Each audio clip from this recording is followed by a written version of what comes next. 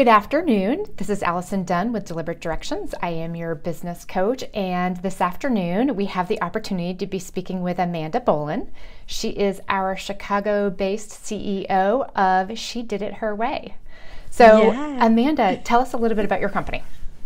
Well, thank you for having me. It's always an honor and a pleasure to be able to go on someone else's platform because I know it's so near and dear to everyone's heart and the listeners or the watchers in this case as well. So where do I even begin? So I'm originally from Iowa and I grew up there, went to University of Iowa, and I worked in corporate for 2 years before I took what I call the ultimate leap and had kind of dipped my toes into entrepreneurship as a full-time freelancer. So I was a 1099 experiencing the taste of that. And then probably back in 2015, I started a podcast, which really didn't have any sort of formal plan of what I wanted to do with it. It was more of a hobby simply because I was traveling every single week and living out of a suitcase. And I just really wanted to carve out kind of my own thing. And then from there, so She Did It Her Way podcast really grew and took off. And it's now where it's at today in terms of now I do coaching, especially kind of in the online space, but specifically helping women take what they do in their corporate job and basically transition that into what I sort of did when I left corporate. I took my skill set and I became this freelance facilitator where I worked with large companies doing sales training, leadership development, things like that. So then now through She Did It Her Way, I teach women to do that. We have the podcast. I do an annual event every year. There's so much more we could dive into, but I'll leave it at that because there's a lot more.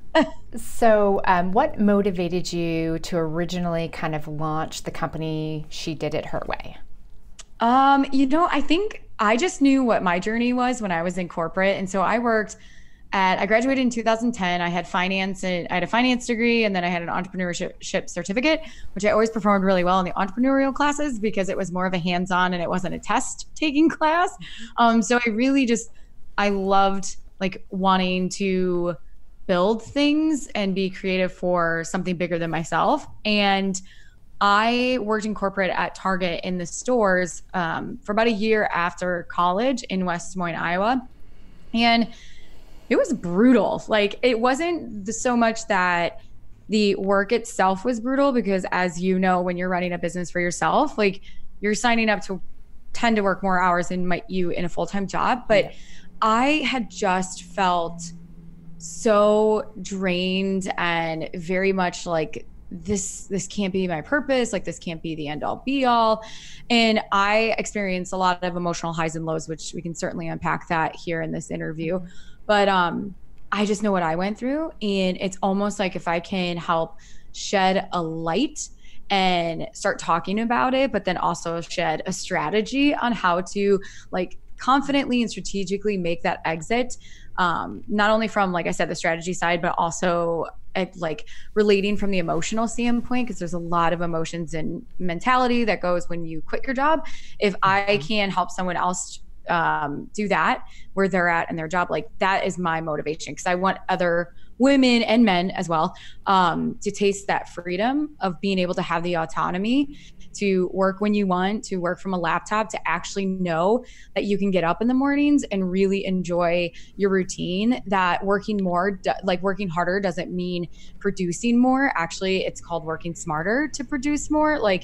All these constructs and limiting beliefs that I had that I want to teach other people and be there's another way. So that was really my driving force of building out She Did It Her Way.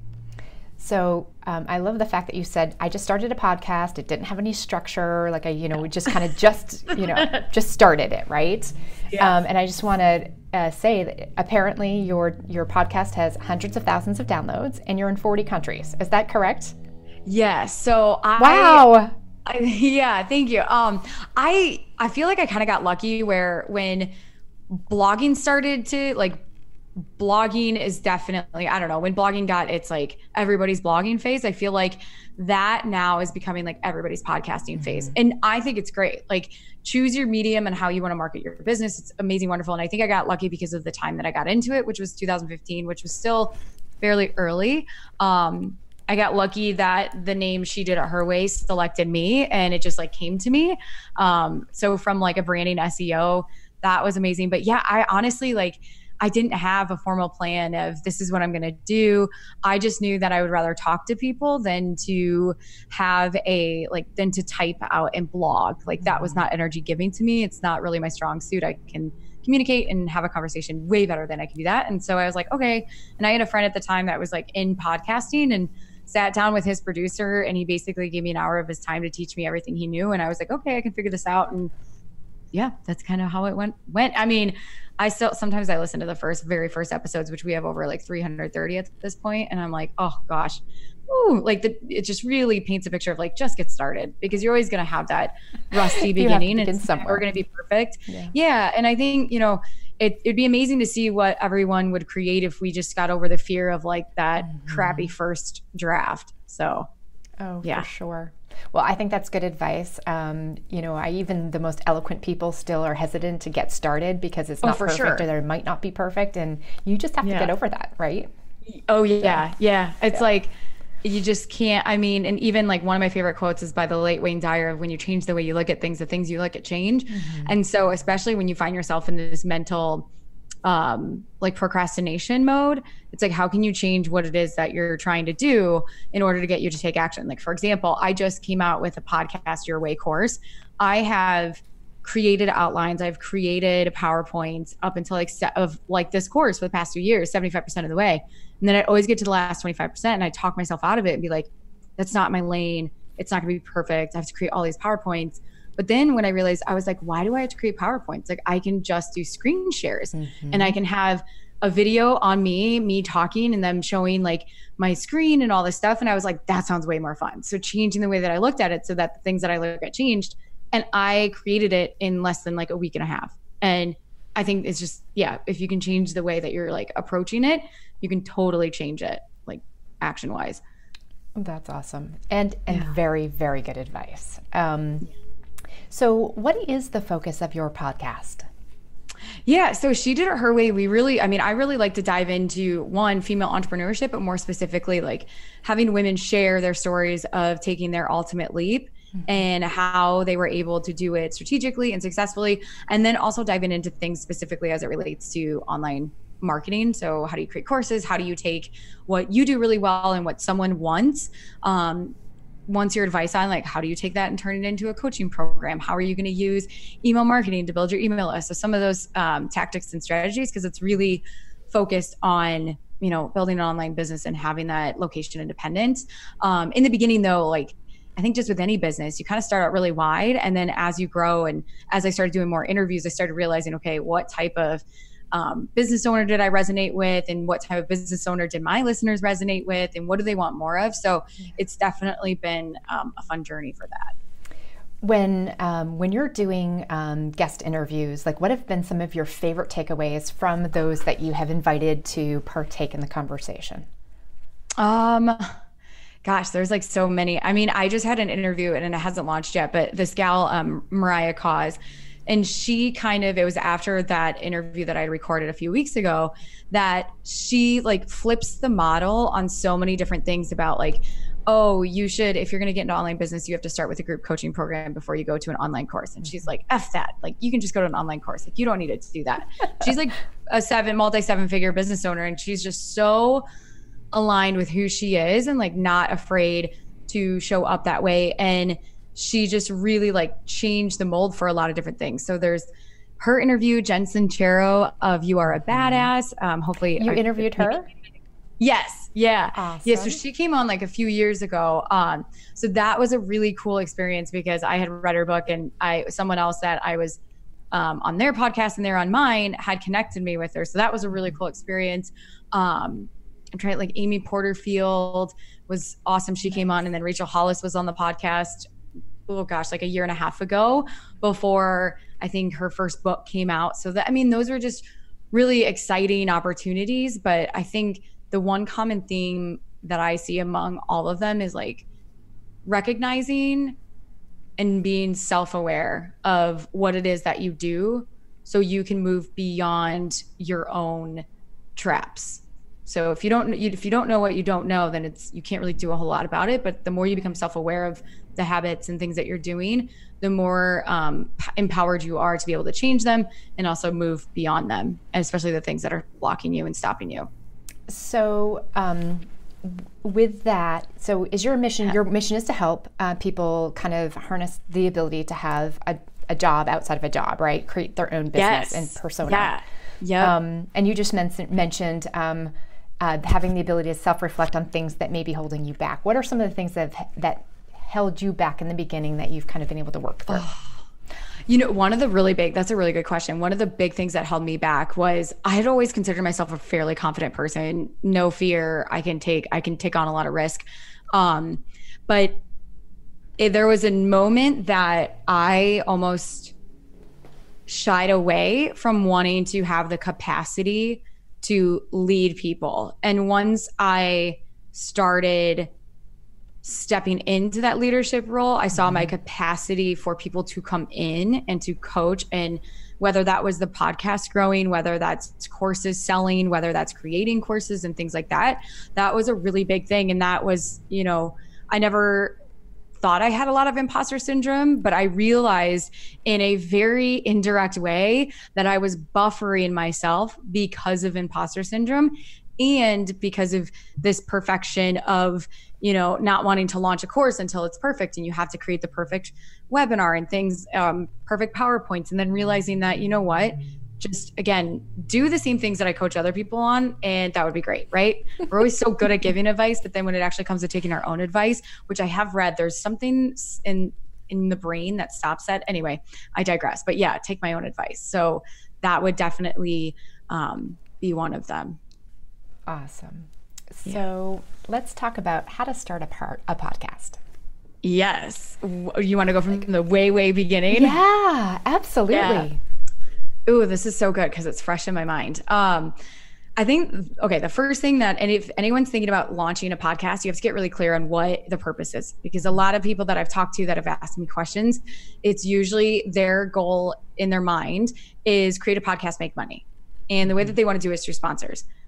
I encourage them to think differently, where yes, you can make money with sponsors. Typically it takes a decent amount of downloads. And so that time to build that download listenership could take years. And instead of doing that, instead of relying on sponsorships, which is outside of your business because sponsorships could go away, it's a very reactive approach.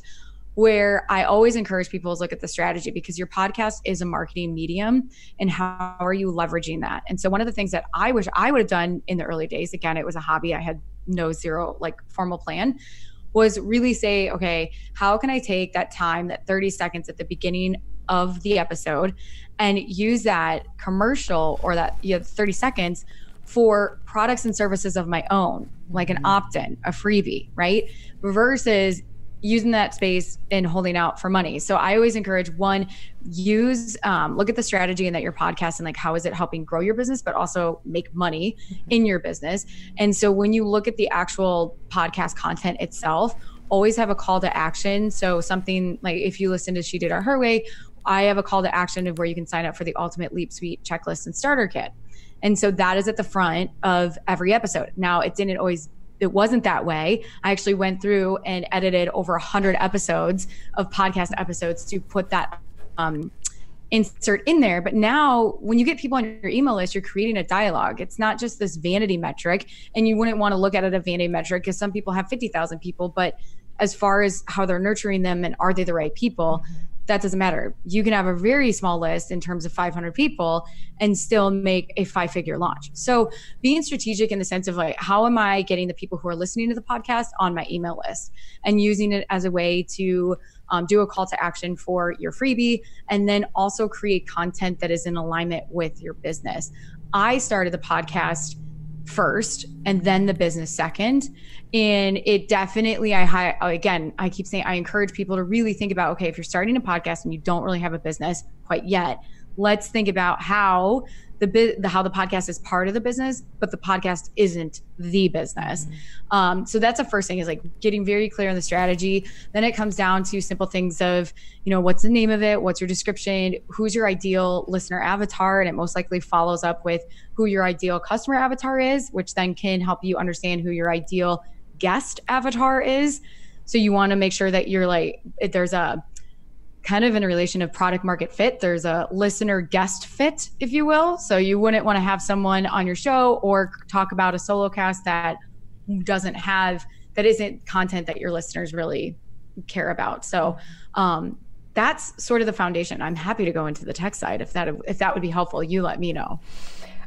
I'll lead to the tech side in just a moment. So okay, perfect. Year one, you kind of just started. What was your goal? What was your goal for the podcast? Do you even remember? No, I mean, I don't, it's embarrassing to say. I don't think I had one. It was just how people will start blogs, or I think of fashion blogs, and they do it as a hobby because it's a creative outlet. This was my creative outlet. It was a way for me to feel like it was something of my own. Because even though I was doing subcontract work and I loved it and I was traveling everywhere, it felt like the contract work was the actual companies that I was subcontracting. It wasn't my work, and I wanted something that was mine. And that's why I started the podcast. So in year one, from 2015 to 2016, it was still clunky, 1 episode a week, didn't really care about batching, wasn't super serious about it. And then in 2016, I started recognizing that there was a real opportunity, and I started doing 2 episodes a week, and we started growing, and I actually started looking at numbers. Whereas before I didn't even open up my metric board because I'm like, oh, this is fun. I don't really care about that. And then in 2017, I hosted the first annual She Did It Her Way Summit. And that was really one of the first ways that you could say that I monetized She Did It Her Way. I held an event, planned it in 3 months, had 35 women from 11 different countries fly in. And it was it was pretty awesome. I mean, I love in-person events. I think there's definitely a value add with it, just because so much is online, and that's great. But having the personal connection in person is awesome too. And I like running events. So did that. And then 2018 was a crazy year. I have VAs that work under me, virtual assistants. And I launched a monthly membership program. I launched 2 group programs. I launched an online course. I just threw so much stuff against the wall. It was the most uncomfortable I had ever been, because at that point I still wasn't very clear on where's my niche and where is my lane. Mm-hmm. And that is such a crucial point, because I think a lot of people, and including myself for a time there, I was so nervous and so uncomfortable to test out all these things and to take massive action, partly because I was like, I feel like I should have this figured out by now. But that thought was keeping me stuck from actually growing, because I had this expectation that I should be somewhere by now. And I think a lot of people have that. And that's why I'm sharing this, is because it's a very humbling thing to admit the fact that you don't have it all figured out, and nobody does. And so that 2018 was messy, massive action. I also learned that I needed to come inward to really sit with what's going on inside and listen, versus just do, go, mm-hmm. where we can get in this hustle mentality, but if we don't actually create space, we can't allow for things to come in. And so 2019 has been a really cool, definitely mellowed year, but much more in an alignment year, and really have honed in on that woman who is listening, who has a skill set that is in this job that she's like, what the heck? There's got to be more out there, feeling super conflicted inside, and wants to be able to take what she does in corporate and do it on her own, and knows exactly what she wants to do, and is ready to find clients and basically do what I did. So that's where the sweet spot comes in, and take action. Alignment. I appreciate your honesty about, kind of the evolution of where you've come from. In coming into alignment for this year, what's the aha? I thought I had to do it this way, but I actually can let that go. What is that? Everything. It's so funny. I'm very big in astrology, and I'm a double Capricorn. So a typical Capricorn is a very CEO like, very rigid, very follows the rules by the book, like plans, sometimes probably over plans, wants everything to have a purpose, wants everything to be in order, wants to have control, wants to move pieces, all this stuff. And so what I had found though is that that type of mentality and that type of characteristics was no longer serving me, because it felt so much like I was just efforting, because I'm like, no, this is how it should be. You should be grinding it out. This is what having your own business. If you're not grinding it out, if you're not working, how are you going to make 6 figures? How are you going to make multiple 6 figures? And then I was also, if I'm around other people that are that way, I'm really good at taking on like being a chameleon. So I had to become aware of that. Oh, by me being in this environment, I'm actually taking on this person's work ethic. And ultimately, I just have to find my lane of what feels good to me. And what I've found is that I used to be someone who would just schedule her calendar and overload it and be like, oh, I have a free week. What am I going to schedule here? I have a free month. Like after I got done doing a 3-day summit with 100 women, I was like, okay, what's next? Like, let's keep going. And it's like, no, dude, slow down. And so I really had to learn turning off that lever and sitting through the discomfort of just being. And it was discomfort for me because I'd never done that before. And once I had done that, the other side of recognizing like, oh man, there's like ways that you can work more in flow. You get intuitive hits about what you should be doing, what you shouldn't, like what's not a good fit, what feels fun versus what you think like, I need to plan this entire launch and it's got to be planned in detail versus like what feels fun in the moment, what actually, and I would never imagine that I'd be sitting here talking about that on a podcast because I am so typically type A that is the big aha for 2019 of learning to let go. Like, yes, there still needs to be planning, but not, how do I not be so rigid that there's no room for magic or fun?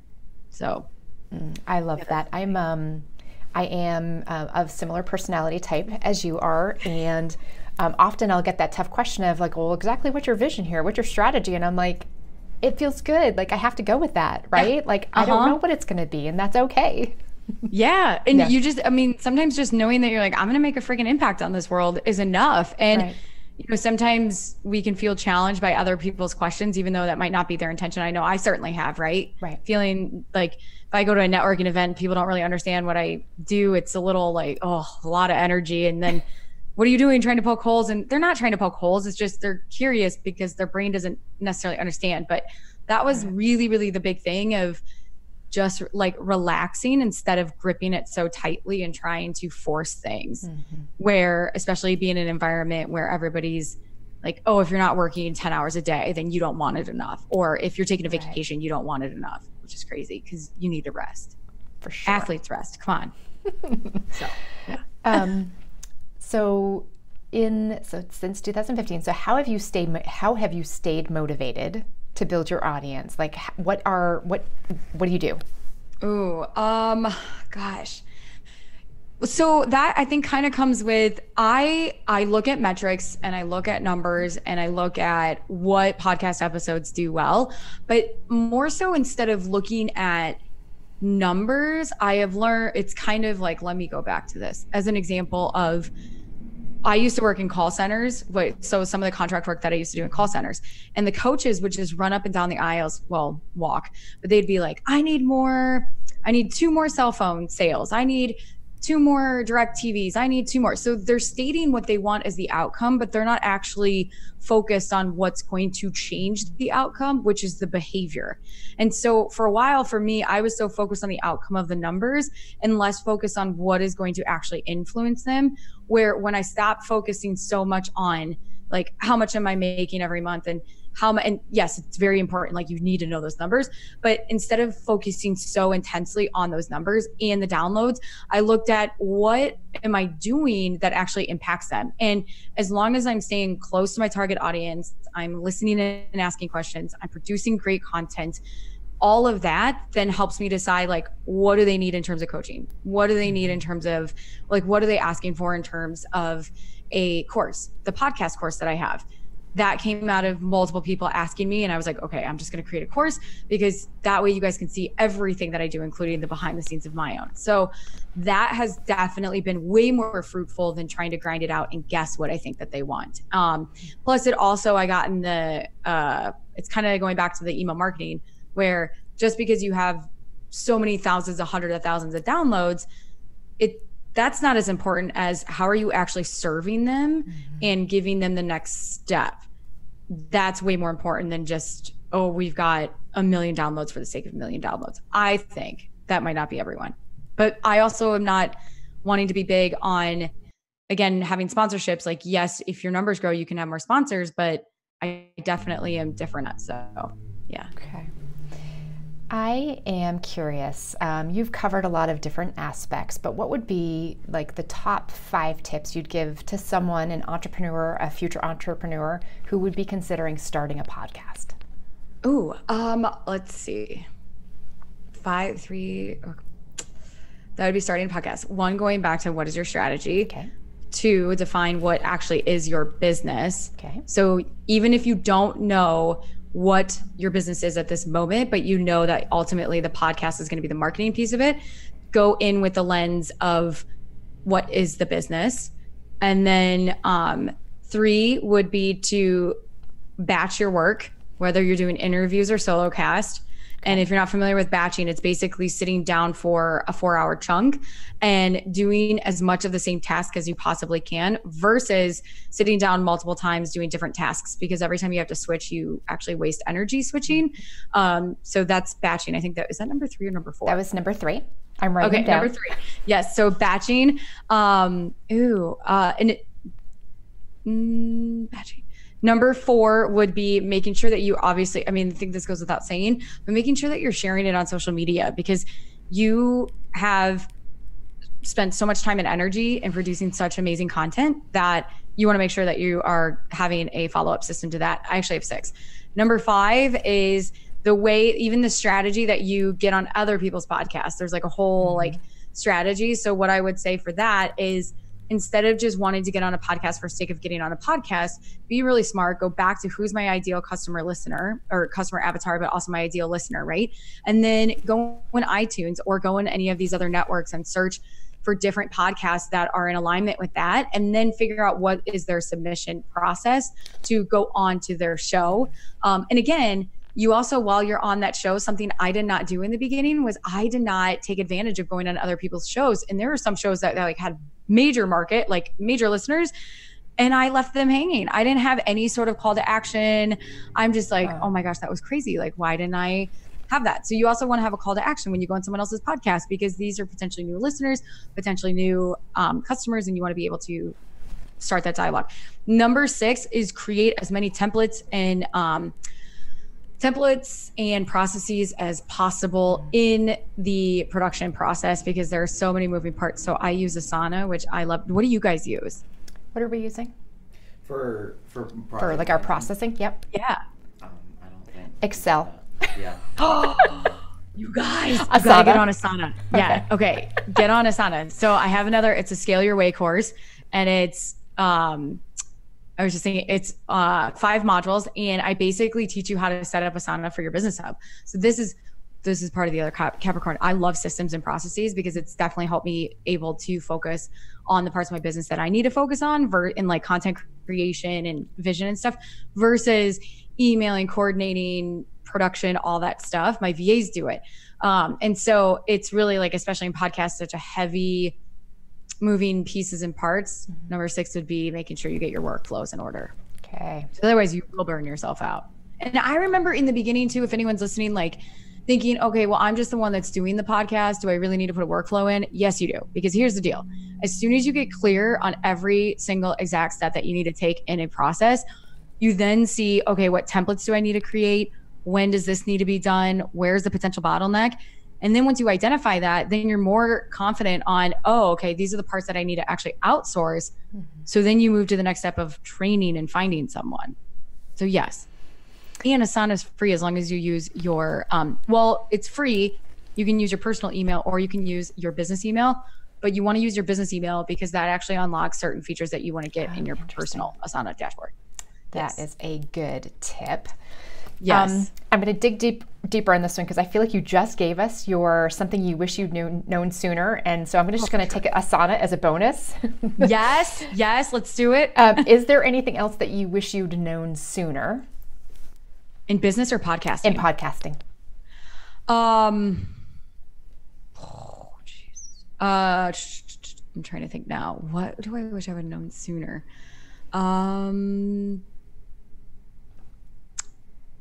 I think, I don't know if it's, I would have known sooner, but I had a learning lesson in February of this year of 2019. So when She Did It Her Way was originally set up, there was actually, it was set up. I didn't do the setting up. That was someone else on the team at the time. And I don't know if she set it up or it was hired, and it's not a big deal at all. But what I had learned is one morning I woke up in February and we got kicked off iTunes, and I was like, WTF, what the heck? And this is Thursday morning. And if you are on iTunes, there's no place that you can call in. It's all ticket service orders. So you have to email them. And I had got kicked off, and they send you this email and they say it could be a list of these things. Okay. And so you're trying to read coding, and I'm not a developer, but I think I'm pretty good at understanding things, but I was still struggling. I'm like, oh my gosh, what the heck's going on? We got to get back up there. So through the process, our files that were feeding from our hosting site were too big. So iTunes didn't like that. I had the author as She Did It Her Way, not me. And then if you put too many keywords in your titles, iTunes will pick up on that and they will kick you off because of that. So because it's an SEO platform, basically, it's a search engine. And so if they feel like you're trying to take advantage of it and punch in a bunch of keywords, they will recognize that and knock you off. Now, but here's the kicker.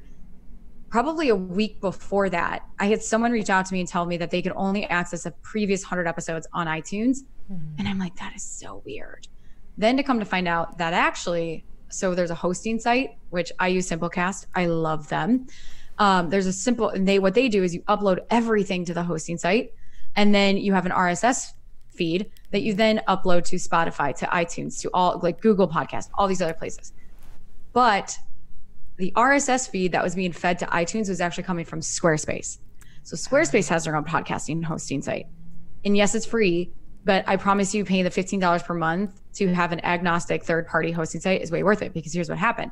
When you change the RSS feed to iTunes, it changes everything. I lost all my reviews. I lost everything. Wow. But I really feel it's a silver lining, because that was part of the process that I was a little unclear about, but to me, it was a working process. So I'm like, I'm not going to fix it.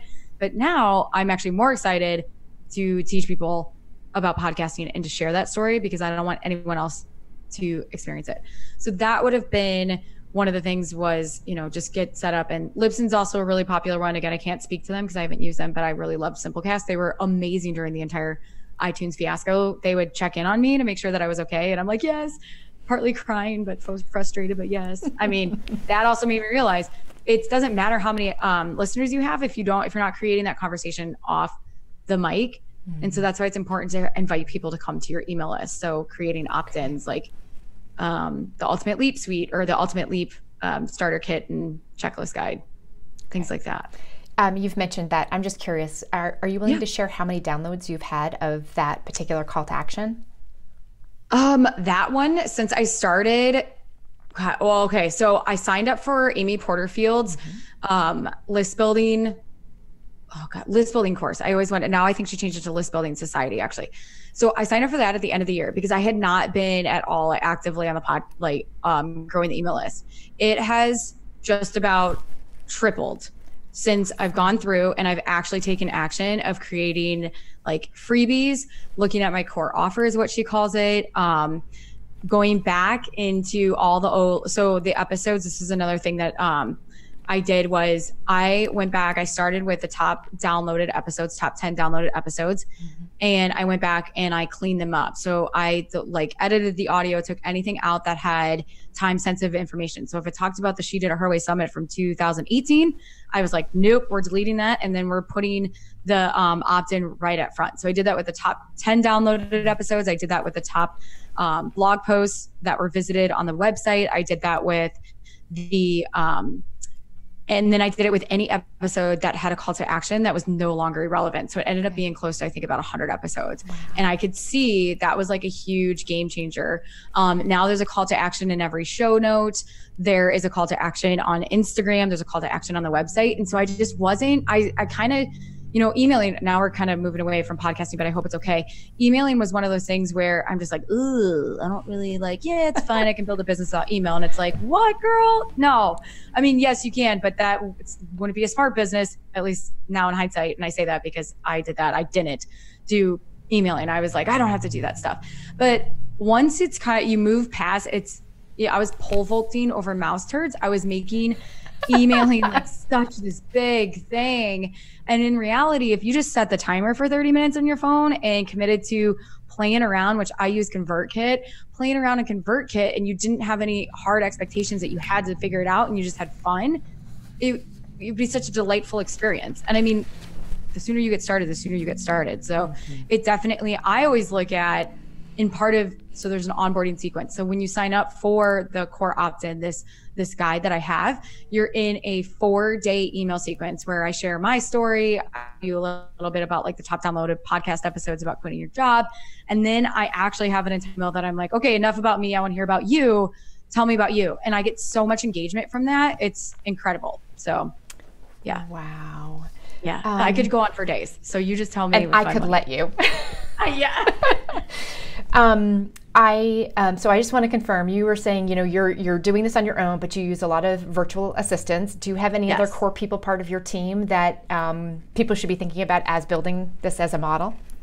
Yeah, that's a really great question. I don't think it's never too early to start outsourcing. As long as you've laid the foundation, it's never too early. If you are working a full-time job and there's things that you're doing in your business, whether it's blogging, proofreading, or anything that can be outsourced for 3 hours a week, do it.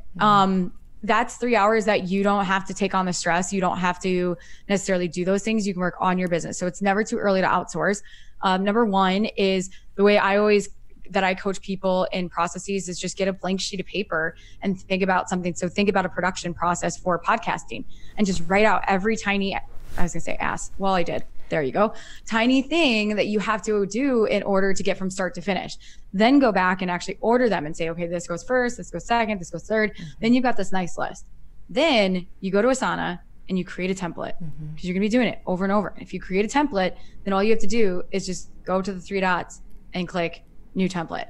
So that is the biggest thing. And then when you go to look for virtual assistants, ask people in your network. They typically have people I've referred. So I have 3 VAs, I have 4 VAs, 2 that are in the Philippines, 1 that's in India, and then I have 1 that is stateside. And so the one, Jennifer, is stateside. So her role is to manage the inbox of the general inbox. She manages my calendar. She is kind of like that gatekeeper for me in that sense. And then she does a lot of the high level front facing stuff. And then Kim, Mark, and my other gentleman, they all do sort of proofreading, production, social media management, things like that. And they are amazing. We Voxer, they're in Slack, they're fantastic. And they're just so eager. They're so all of them are so eager and so excited. So definitely, ask for referrals, go inside Facebook groups that are really geared towards virtual assistants. You can find people that way. You can find people on Fiverr. You can find them on Upwork. The other big thing, the last thing I'll say for a piece of advice is be really clear on the directions of training, which is, it's a skills transfer process. I think a lot of times people think that, if I just tell someone what to do, they know what I'm doing. They know what I'm thinking about. And there's and it happened a lot when I would do coaching, is that in corporate, where a lot of the leaders would be like, well, no, I told them what to do. Now they should just know it, right? Well, no, I'm sorry, but I don't want to get on a plane where a pilot just learned what to do, but didn't actually practice and do it with someone there. And then you flew him out. No. So we can't expect virtual assistants or people on our team to know exactly what we want them to do without actually having a skills transfer process and following up and giving them feedback and asking if they have any questions. That would be the last piece of that. Such good advice, especially as even if, regardless of whether they're virtual or not, it has to happen when you have someone in front of you, and we miss that even when we're together. So yeah, because you think like you're just like, oh yeah, they know what I'm talking about. I'm like, right, they may not. And then it causes rework, and then you get frustrated, and you're like, my VA isn't doing what she needs to be doing. I'm like, well, did you train them? Right, exactly. So. I've got a few quick questions. I want some more intel. I would love for you to share with my listeners. What resources on your site do you have for people who might be interested in starting a podcast? Like, where should they go to find more information? Yes, I'm just pulling this up here. So, they can find, if they go to She Did It Her Way. So 2 things. If you're like, I want to do the course, I'm all in, you can go to shediditherwaypodcast.com/podcast your way. Okay. So that is the course. If you're like, not entirely ready for the course, I kind of want to check this girl out. On the main page, if you scroll down, there is a podcast checklist launch guide, which I can also send to you if you want that as well. That would be amazing. I'd love to include that. Oh yeah, I will send that. And let's see, or you can just go over to the resources guide, and there, the podcast checklist and launch guide is right there too. Okay. So if my listeners were going to go to one particular podcast, which one would you point them to first to just like knock their socks off? I would point you to episode 268 with Julie Ciardi, who I love. 268. Let me make sure that is the correct episode. She came to my first event so Corporate America to Six-Figure Entrepreneur in Less Than 4 Months with Julie Ciardi. She came to my first event in the summit in 2017. She's from the East Coast. She's this like vivacious like mom, and she worked in corporate at a technology company. She was VP, that level, and she goes, I'm not happy. Her and her family downsized their home to make a smaller mortgage payment. She then decided, built her business, which was a brick and mortar boutique on the side of her full-time job. And then in 4 months hit 6 figures. She left her corporate job, and now she actually just sold her brick and mortar, and she's on to coaching moms and building the business beyond that. And that episode gets so many downloads. And I think it should, because it's such a beautiful story about how to strategically make the leap. And I love it because she did this, she had a really big full-time career. She had kids, she didn't have any excuses. She's just like, you just got to do it. It's just a beautiful episode, and Julie's amazing. So that I would definitely recommend people go listen to that one. Oh, that is fantastic. Amanda, I just can't thank you enough for spending some time with me here today. I am excited to share what you have going on and get this launched. And thank you for the wealth of information you've shared. Yeah, thank you. This was an absolute pleasure. Oh, fantastic. We have Amanda Bolin, who is the CEO of She Did It Her Way. Check her out online. Thank you.